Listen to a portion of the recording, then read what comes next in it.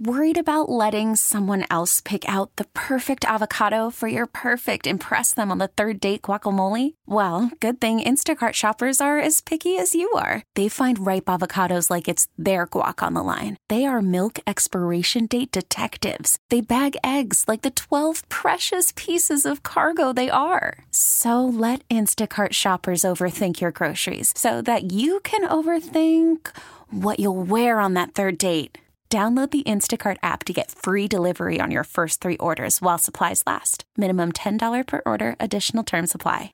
The stretch by Birdie and the pitch.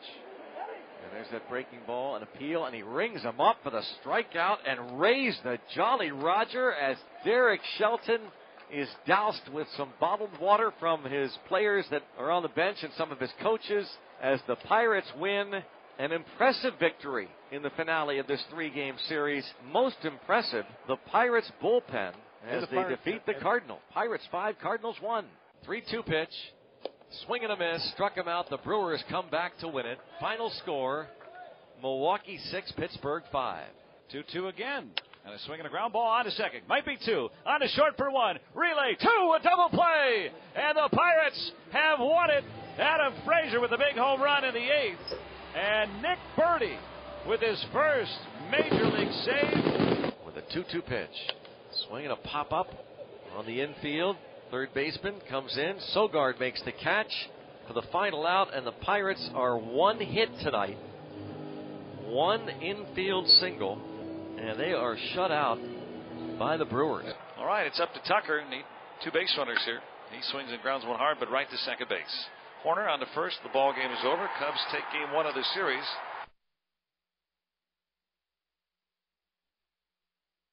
Craig Riley, Bucco Talk, 9 to 11 a.m. every Saturday. We're back. Week 2. We made it 2 weeks, everybody. And that's something we're going to get into today. We made it a whole 2 weeks of talking baseball. Baseball being played.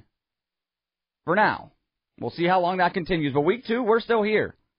We got a lot we want to get to, but as we're going to open up every week, we'll take a look back at what happened in the past week, some good, some bad. Derek Shelton gets his first win, good. Brewers comeback loss, bad. Nick Birdie gets his first save, good. Brandon Woodruff looks like one of the best pitchers in the history of baseball, bad. And last night, the Pirates' bats against the Cubs get things going late, but not a whole lot going still, and that's sort of where I want to open things up. You want to give us a call, 412-928-9370. That's the number. You can also text us at that number on the Edgar Snyder & Associates fan text line. Edgar Snyder & Associates reminds you to text responsibly. So the week that was, mostly for me, it stands out like this. The bats aren't good. It's not surprising. I'm not sitting here telling you that like, hey, guys, I got this great insight. I've crunched the numbers. I watch these games different than anybody else does, and these bats, let me tell you, not good. No, we know that. It's not surprising. We expected to see that. We expected the bats to struggle. But it's kind of okay for me that they're struggling. Now, who's struggling? Jacob Stallings, Gerard Dyson, matching 118 batting averages. That's not surprising. I think we saw that coming into this year, those guys are a lot of defense, not much offense. So I'm not shocked. I mean, if they're hitting 118 at the end of the year, that's not okay.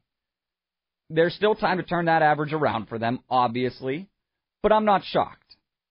Gregory Polanco is hitting .091, but he's recovering from testing positive for COVID-19. We know the offseason he had, rehabbing from an injury. It seems like the guy can never just get his feet underneath him and get going. So I'm giving Gregory Polanco time. Some good. Colin Moran, 333, a 1260 OPS. A power bat like they didn't expect. Another home run last night. His 4th of the year already for Colin Moran. That's a big deal. If Colin Moran ends up becoming a real bat and the DH sticks around in both leagues, they got something in him. Either they can keep him or they can trade him. Either way, there's value to that guy they didn't expect. Cole Tucker was in the lineup last night in right field. Derek Shelton talked earlier this week with the Cook and Joe show about how they like him in the outfield already, that he's already translating to that. Now, the bat needs to play as well. He's hitting .273, super small sample size, but it's .273, so at least there's that. Now, this is where you dive off the cliff and things look really bad, and there's really no other way to put this. Kevin Newman is in a 1-for-20 slump to start the season. He's hitting .050. Brian Reynolds, .083.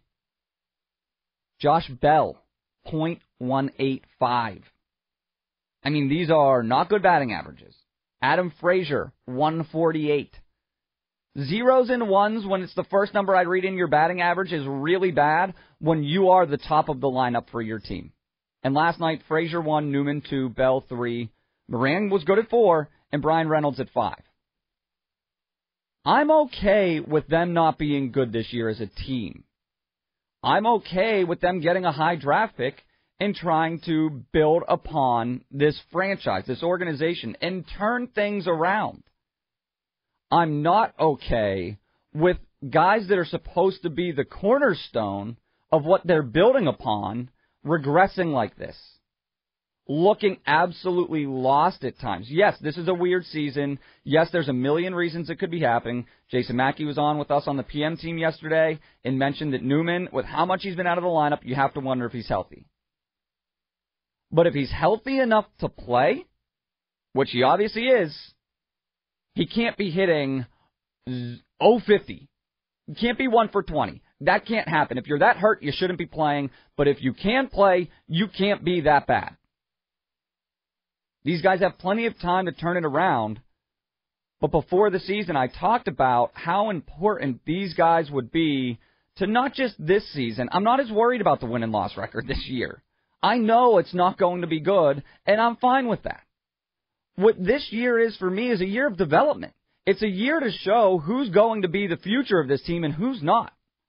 And if you don't have Newman and Reynolds, you are set very far behind. You're very far away from where you thought you were going to be when you thought you had a shortstop and a left fielder that you were going to be able to pencil into the top of your lineup for what, the next 5 years, this year included? If that's not the case, that's a problem. That is a real problem. Now, like I said, we'll see what happens. There's plenty of time for those things to turn around. I'm not ready to write them off at this point. But when I don't worry about wins and losses, I'm focused on individual performances. And I'd very much like to start to see those. Shelton even admitted this past week. Every Wednesday at noon, I'll keep telling you this because I think it's worth your time. It's one of the best interviews going, the Derek Shelton Show. Every Wednesday, noon, the Cook and Joe Show. You want to be there. It's very good. It's very entertaining, and it gives us a real insight into who Derek Shelton, the person, is, but also the manager, because we're still figuring out what kind of manager he is. He's figuring out what kind of manager he is. Shelton admitted this past week about the constantly changing lineup. It was the closest I have heard to anybody saying, hey, we're rebuilding. Let's just call it what it is. This is why you're seeing a different lineup every day. This is why you're going to see me run different guys out there. And it makes sense. He told the Cook and Joe Show this week that they are going to put lineups together, and they're going to look different maybe from day to day. That's what we've seen so far. And he said it's in part about they need to develop these guys. They need to see who can do what and where they can do it. One part of that I didn't like, we'll talk about it a lot later on, was Eric Gonzalez getting the hit in the bottom of the ninth inning, though. Leading off an inning. Eric Gonzalez, we know what Eric Gonzalez is. Is he part of the future of this franchise? No. And Kevin Newman, that was a game where he was sitting on the bench. Again, if he's not healthy, maybe that's why they didn't use him. It'd probably help his cause with the way people are viewing his start to the season if they knew he was healthy. But they have to get more out of these guys like Kevin Newman. Eric Gonzalez, I don't need to see him leading off the ninth inning as you're trying to mount a comeback. Get him out. Manage games like they said they were going to, a sprint, not a marathon. And I'm not saying do it that way to win the games, because, again, I'm going to reiterate this point over and over and over again. Wins and losses, I am not as concerned with them this year. I came into the year with very little expectations on that front. So far, my expectations are being met. And that's okay. But manage the games and use these guys in ways they can develop as well. That would have been a great situation to have Kevin Newman come in and get to hit that way. Let him get to a point where he can feel out what it's like to maybe get brought in a key situation and want to get a rally started. I would have liked to have seen that. We obviously did not. Good this past week. There's still more. The pitching front, Nick Birdie, the first career save. Derek Holland looked good. I've been telling you since spring I was hopeful of Derek Holland. I was hopeful that Ben Cherington was going to show us with his first real move of bringing a guy in that he can pluck a guy and turn him into something, because I think that's where Derek Holland's value is. I think that's where you bring in a guy like that, it costs you very little, you try and turn him around quick, and you flip him. Derek Holland providing leadership, we're seeing that. The whole getting thrown out of the game, chirping the umpire, trying to rally his guys. I like all that. So Derek Holland looked good in his first start as a Pirate. Chad Cole returns from Tommy John. Has a good, and that was a weird one because he's supposed to piggyback off Brawl at the rain delay. They bring him in. And I'll be honest with you, his first inning, I thought it was going to be bad. He was getting hit hard. Luckily, I was proven very wrong.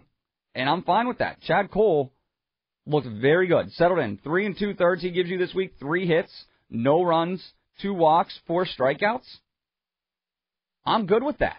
Derek Holland, 5 2/3, 2 hits, 2 earned runs, 3 walks, 5 strikeouts, a home run. I'm good with that, especially if he's going to be a 4 or 5 starter for this team. Birdie, much needed arm in the bullpen. Absolutely no doubt about that. We had great fears about this bullpen coming into the season once we knew Keone Keller was gone as well. Thankfully, Nick Birdie has stepped up. Coming off that horrible injury last year, a surgery that removes a rib, he's overcoming a lot to get back. Chad Cole overcoming a lot to get back. These are the keys to the pitching side of things for this season. I need to see these guys take another step. Mitch Keller's going to go tonight. That, for me, Mitch Keller's development is the most important part of this season. So we'll see what he can do tonight as well. So that's how I'm viewing the season. Wins and losses, yeah, okay. Wins are great. Obviously, everybody likes winning way more than they like losing. But if they lose and they get a higher draft pick, not the worst thing in the world right now. And the way things are set up, the starting pitching, not great. It's okay. It's probably about what it should be, but it's not great. There's no number 1 starter. There's maybe not even a number 2 starter. But Mitch Keller could become that. That's important. That's what I want to keep seeing this week. Take your calls, 412-928-9370. You want to get in on the conversation. Let's talk about what you saw from the Pirates this week, what you liked, what you didn't like. One of the keys for me, that something I did like, is that they played baseball. Games were played. I'm hoping that continues. I'm really hoping that continues. Rob Manfred sort of threatened, not sort of. He threatened the players yesterday. Hey, guys, figure it out or we're going to stop this season. They can't have the spread that they've had so far. They have local government officials apparently breathing down their necks now about guys high-fiving too much and spitting on the mound or spitting in the batter's box. All that sort of stuff that they said they didn't want to see, they're seeing it. That's where I want to go next. Your calls, plus Rob Manfred's threat. And I'll tell you why I absolutely hate Rob Manfred, but don't think he's the only one to blame here. Craig Riley with Bucco Talk. We're here till 11 a.m., 412-928-9370. You want to call, your text, we'll take them. More Bucco Talk coming up next. Follow us on Twitter at 937thefan, driven by Jim Shorkey Kia, Pittsburgh's #1 Kia dealer. Shop all 3 locations at ShorkeyKia.com. Craig Riley back, Bucco Talk. We open up talking about the week that was. Not great. 2-5 on the season. Not really anything going with the bats. Colin Moran, that's your sort of highlight of the season so far with the bats. But the key to me is we have baseball still. I'm still in this frame of mind where I'm just sort of happy we have sports back. Am I upset that they look this bad? Yes. Am I upset that guys I thought could be huge parts of the future, and Kevin Newman and Brian Reynolds, are off to atrocious starts to the season? Yes. I don't want to see that. I'm fine with the losing, but I need to see guys develop. But the key is I'm watching baseball. I'm watching sports. And then in comes Jeff Passan with feels like a Friday news dump. It came in at least at the time that a Friday news dump would happen, but it certainly wasn't that. Jeff Passan tweeting out all sorts of gloom and doom about the league being panicked, that they may not be able to keep playing this season. They may have to call it off. That's the Jeff Passan tweet basically yesterday. Summing it up for you, things aren't good, it better get better, or we're done here. That's pretty much Rob Manfred's message to the players. The Marlins, hugely to blame for the situation we're all in right now, that the league is sort of in jeopardy, if you're led to believe what Jeff Passan was tweeting about yesterday from Rob Manfred. They can't have these outbreaks. They can't have guys high-fiving each other, still out on the field spitting, and not doing the social distancing and mask wearing that they said they were going to do. The league's worried. Local government officials aren't happy. It's a recipe for disaster, and that's what leads to a Rob Manfred threat to the players. I think Rob Manfred stinks. I do not like Rob Manfred. I don't like the job he has done as commissioner of Major League Baseball, and I hate how he handled the league throughout the pandemic. That being said, I don't disagree with him here. I don't disagree with him. Now, he can't just put it all on the players and say, you guys need to get better, and if you don't, the season's done and it's all your fault. Because there's plenty of blame on his part and the rest of the league and everybody involved. Where I disagree with the players here, they were adamant they weren't going to do a bubble. Remember all the big names that were coming out and saying this isn't going to happen? Mike Trout never says anything. Mike Trout barely talks. Mike Trout has no personality. Mike Trout came out and said, I'm not doing that. I got a pregnant wife at home. I'm not going into a bubble and leaving. So the players put their foot down and said they weren't going to do a bubble. How's the bubble working out for everybody else? How's that working out for the NBA? Great. How's it working for hockey? They start playing tonight. There's not an outbreak where half a team's testing positive. It's not happening right now. What's going on with Major League Baseball? Not much. 20% of the league didn't play yesterday because there's so many positive tests. Is that a big deal? Does that concern anybody? The league spent months arguing over money. The owners in the league said, we'll pay you this. The players said, no, we want that. And then they went back and forth, slamming their own heads into the same wall for months and couldn't come to an agreement. Everybody got mad at Major League Baseball because they were arguing over money in a global pandemic when there were lines wrapped around buildings and down city blocks of people trying to get food. And they're there arguing about over millions and billions of dollars. It was a horrible look.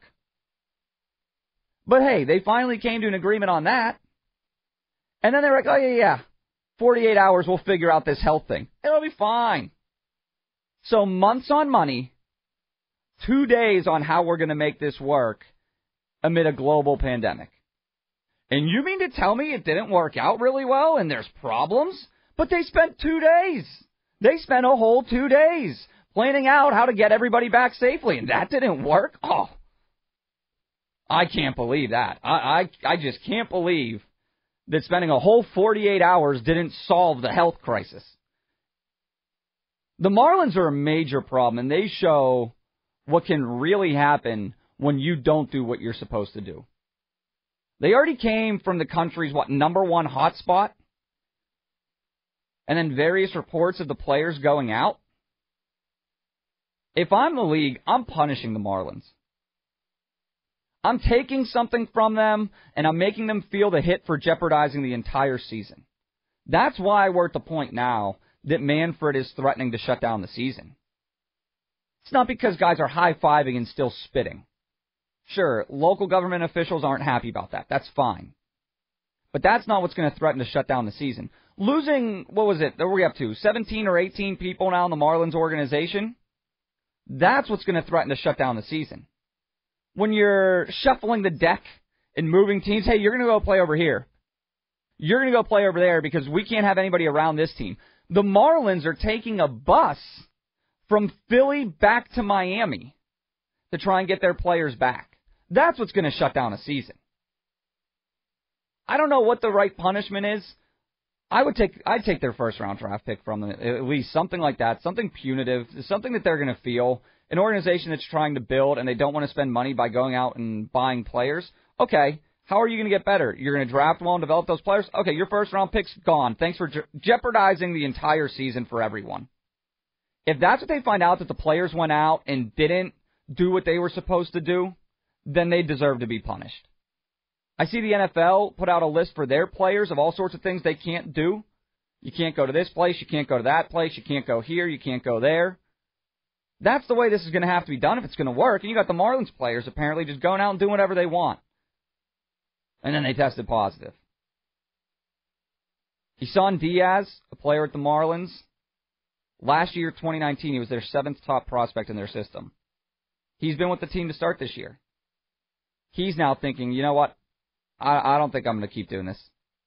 They put him on the restricted list this morning. That tells me he probably opted out. And that's fine. I'm totally fine if guys want to opt out. But the team deserves that when they didn't handle their business and a player looks around. And that's what tells me something went on with the Marlins that should not have happened. They went out, they did stuff they weren't supposed to. When one of their own guys looks at that situation and says, you know what, screw this, I'm out of here. 48 hours. That's what Major League Baseball basically spent. And I know they negotiated it, and they talked about it before that. It's not like they just threw the whole thing together in 48 hours. But they spent all that time arguing money, and then when they finally came to that agreement, they're like, oh, yeah, we're close on the health stuff. We'll figure it out.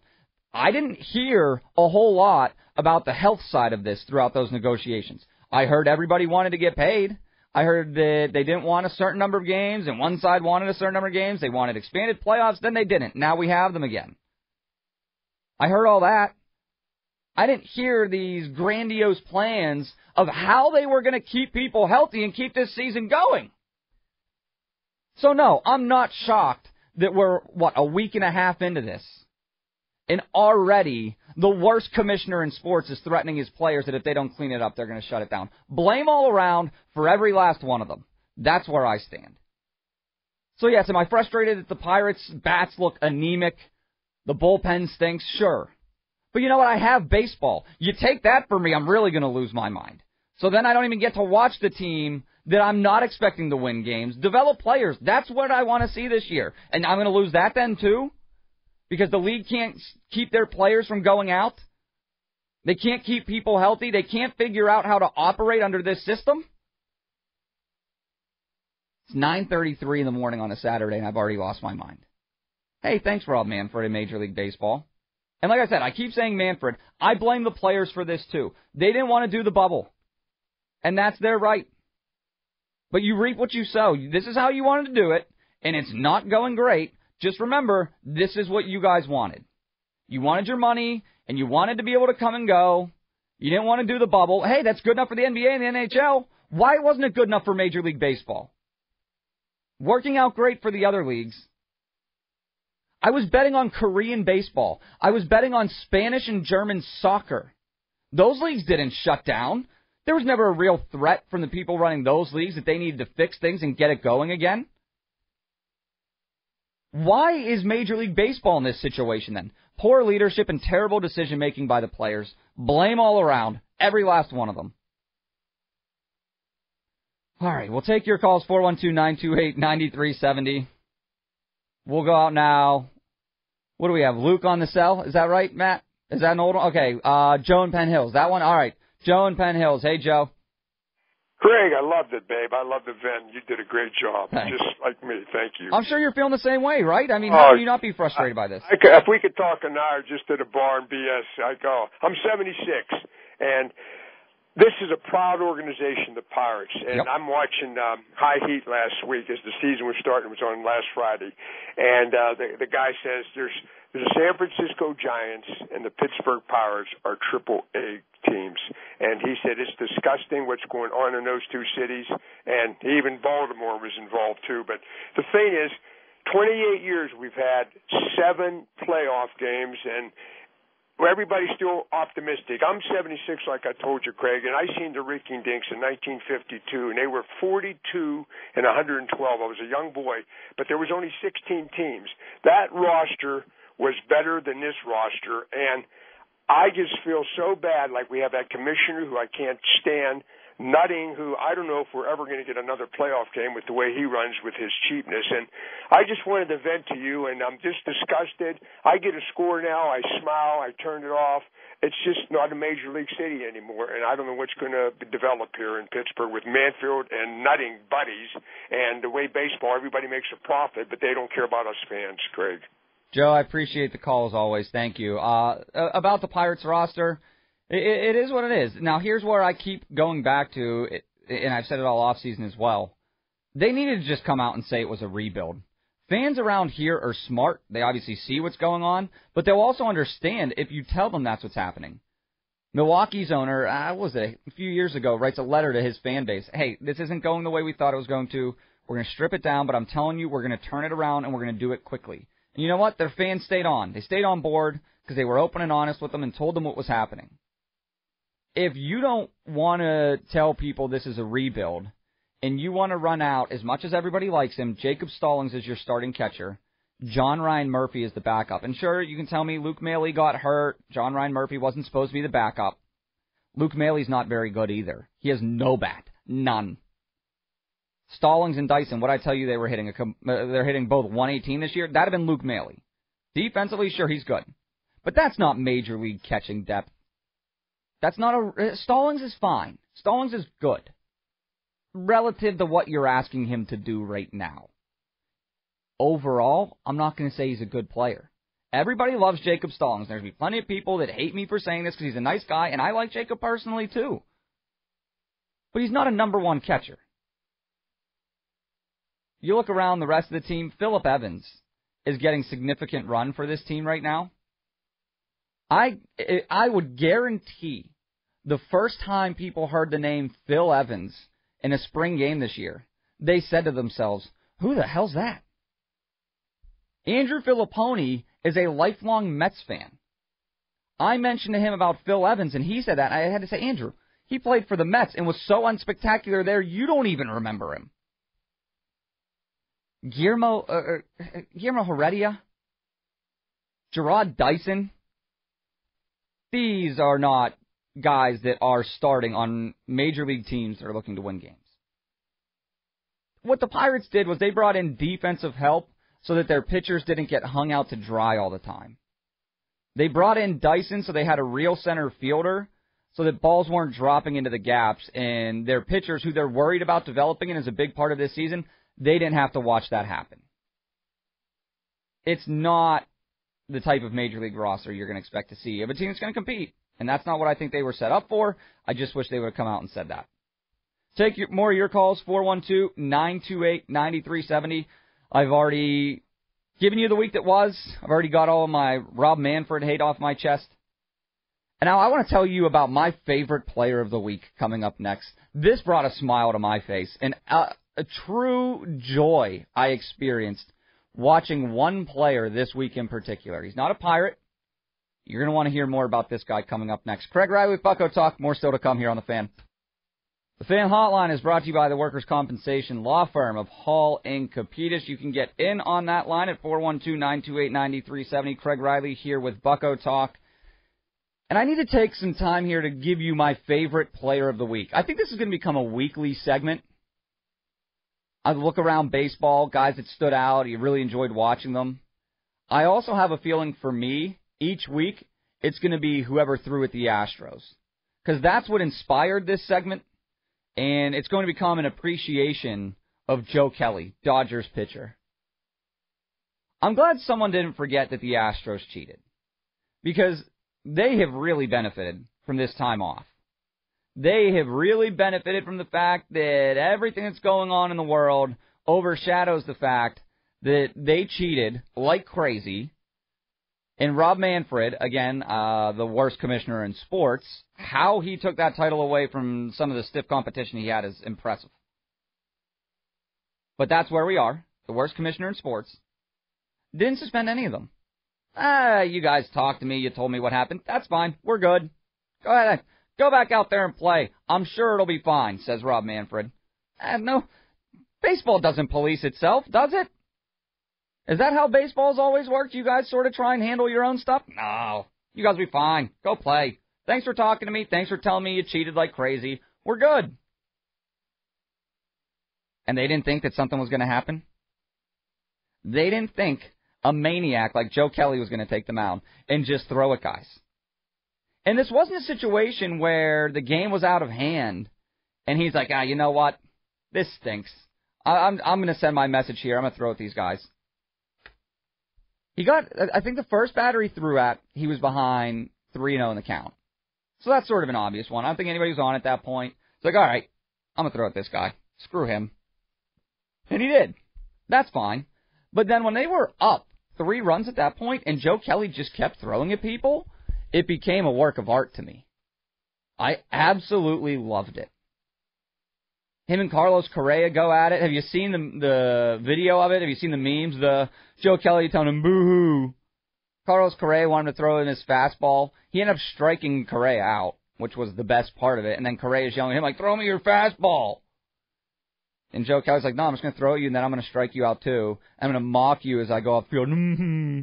Poor Carlos Correa. And Carlos Correa might be the biggest jerk of them all in my eyes. He at least exhibits all of the characteristics of a jerk. I'll put it that way. So Joe Kelly takes it upon himself to throw at the Astros, and I loved it. There has been a lot of talk about, was he headhunting, and you should never throw at somebody's head.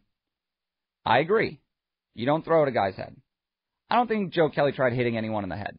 I think Joe Kelly doesn't have the best control in the world. Not saying that he didn't throw at them on purpose. He absolutely did.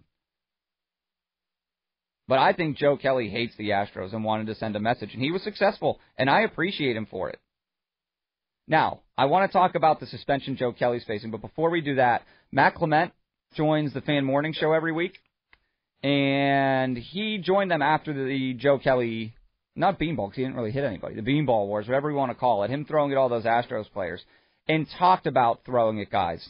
Let's hear that now. You know, you asked me a couple weeks ago about the Astros-Dodgers, and that sure heated up last night. Joe Kelly, I was just reviewing that before I got on. Joe Kelly went after Correa and Bregman and wasn't afraid to talk about it. So I guess it's on, and that it didn't disappear, that's for sure. Well, yeah, and Jim and I talked about it. We got into it a little bit earlier, talking about how nobody can be surprised that the Astros got thrown at. And Bregman, I thought, did the right thing. Took his equipment off, walked down to first base after ball 4 whizzed behind his head. But Correa was upset. Dusty Baker was chirping at Kelly from the Astros dugout. That was clearly heard on one of the broadcasts. The Astros don't really have a leg to stand on if they want to complain, but I do understand Jim's point that he made earlier, Matt, about that thing whizzing about 6 inches behind Bregman's head, too. Well, Joe Kelly's throwing, triple digits almost, and the protocol of throwing at people has always been don't throw at their head. And those both went flying by over and behind people's heads. I give Bregman a lot of credit, although they don't really have a leg to stand on with all this. I'm not surprised my former manager, Dusty, went, I can't wait to see that. I didn't catch that part of Dusty, what he had to say. I can't wait to see that end of it because I can't even imagine what he was saying. And it's definitely NSFW, not safe for work, Matt. But when you get a chance, look it up on Twitter. I tweeted it out earlier. Because he's so old school in that, and being a former batter, he's number one manager in the league. He's going to stick up for his dudes. And it sure brought the excitement quick. I'm anxious to see what the league does because there's all these protocol about what to do. And the amazing thing too, 60-game season, it was a 5-2 game with base runners. It wasn't like he did it in a 10-0 game or whatever. That shows how the scar is still there from what happened, and it probably won't ever go away when you're talking about costing a World Series potentially in their minds. And that was downright hardcore for the first time out there in a game when everybody's like, well, they're going to forget about it. There's protocol with the COVID where you can't fight and everything else. It's sure exciting to see all the action. It got MLB on the map real quick. That's good stuff from Matt Clement. I like that. And he mentioned costing teams World Series. Joe Kelly was part of a Red Sox team that feels like they were robbed by the Astros. So he's still getting his pound of flesh for them. I like that. I like it a lot. And again, can't throw at guys' heads, but like Matt said, they really don't have a leg to stand on. You want to cheat? You want to pay the price? That's it. That's what's going to happen. I'm fine with it. Matt did say he was anxious to see what the league does. The league suspended Joe Kelly 8 games. Joe Kelly appealing it. Still pitching right now. We'll see what happens. But 8 games. That's 8 more games than an Astros player got suspended for cheating. 8 games in a 60-game season.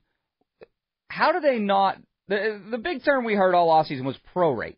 We want our prorated salaries, prorated this, prorate that. How do the suspensions not become prorated? An 8-game suspension is an 8-game suspension in a 162-game season.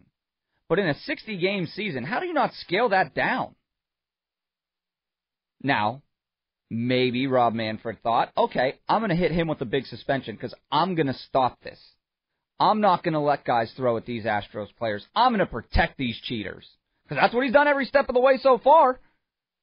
He's gone out of his way. He lets them keep playing. You know what? I don't think it's going to stop people. I don't. I think guys hate those Astros players so much, and how cocky they were after talking about this. And Carlos Correa saying, you don't know what really happened. You weren't in that clubhouse. Carlos Correa is my number one. If I stepped on the mound, Craig Riley, Major League pitcher, and I'm facing that Astros team, and say it's another guy like Joe Kelly who feels like he was cost a World Series because of their cheating. If I'm in that situation, you better believe I'm throwing at those guys. I know an 8-game suspension is looming. I'm throwing at Carlos Correa. I'm absolutely doing it. For a league that has always been about policing themselves, the players handle their own business. That's why you throw at guys. That's why you do these things. You're policing it yourself. That's going to keep happening. And every week when I bring you my favorite player of the week here on Bucco Talk, it's probably going to be whoever threw at the Astros that week, and I'll give you a detailed breakdown of exactly how they did it. Because I think it's warranted, and I'm totally fine with it. I'm just glad guys haven't forgotten what happened. And they're still mad about it to the point that they're going to do this. Big fan. Big Joe Kelly fan over here. Appealing the suspension, I hope it gets knocked down. I don't think the guy deserved a game. I think he did a favor to baseball by going after those players. He did the favor to baseball that Rob Manfred didn't do by offering a real punishment. Bucco Talk has somehow morphed into Rob Manfred terrible commissioner talk. And I'm okay with that. I'm okay with that. Don't worry. Still another hour to come on Bucco Talk. I got plenty. I got plenty of Pirates talk still to come here for you. What we learned about Derek Shelton, we're going to get into that. Josh Bell being way out ahead of things when he talked this offseason about the pandemic and how teams that avoid it the best are going to put themselves at a competitive advantage. Boy, that looks pretty smart now. We're going to get into what to expect this week from the Pirates. Still plenty to come. But I could not in good conscience talk baseball and not bring to you an appreciation of Joe Kelly and what he did. And I know people are going to be mad, and they're going to say, Craig, he threw at their heads. You can't do that. I don't think he threw at their head to hit them in the head. I think he threw behind them. I think Joe Kelly's wild. Obviously, he's wild as a person. The whole boo-hoo, mocking them as he came off the field. Loved it. Big Joe Kelly fan. So thank you to Joe Kelly for being my favorite player of the week. Thank you for doing what Major League Baseball wouldn't do to the Astros players. And thank you for showing Major League Baseball the error of their ways and what's going to happen to those players they protected. They didn't want to suspend them. Go ahead, put them on the field. Guess what's going to happen? They're going to be eating a bunch of pitches this year, just as they should. I got no problem with that, and I'm not going to sit here and let anybody forget about what the Astros did and how despicable it was and what a stain it left on the game. Major League Baseball, okay, we're just going to sweep this over here. You'll forget about that. Let's say, everybody play ball. We're back. Great. Nope. The Astros are still a bunch of cheaters, and they deserve everything they get this year. And I'm fine with it. And Joe Kelly, thank you. Thank you for what you did. More Bucco talk still to come. Like I said, we're getting back into the Pirates the last hour. I got a lot I want to get to. Each week, I want to talk about what we're learning about Derek Shelton. Because here's the deal. What do we really know about Derek Shelton, the manager? I spent 2 weeks down at spring training earlier this year and got to figure out what Derek Shelton, the person, was like. Really, I'm a really big fan of that guy. I really like Derek Shelton, the person. We're, a handful of games into the season? I still don't know who exactly Derek Shelton, the manager, is. I don't think Derek Shelton knows who Derek Shelton, the manager, is. So each week we're going to take a look at some things Derek Shelton did on the field and things he said post-game and his interview with the Cook and Joe, all that, and trying to figure out who exactly the new Pirates manager is and what he's all about when it comes to how he's going to run a team. We knew at the end we didn't like how Clint Hurdle ran things. This guy's not available because he pitched this many days. We're going to shower well, all that sort of stuff. But we knew that, and you knew who Clint Hurdle was when he came in here because he had a bunch of major league managing experience. So up next, what we learned about Derek Shelton this week. That's what I'm going to bring to you, and I think there were some really enlightening moments that can tell us a lot about him.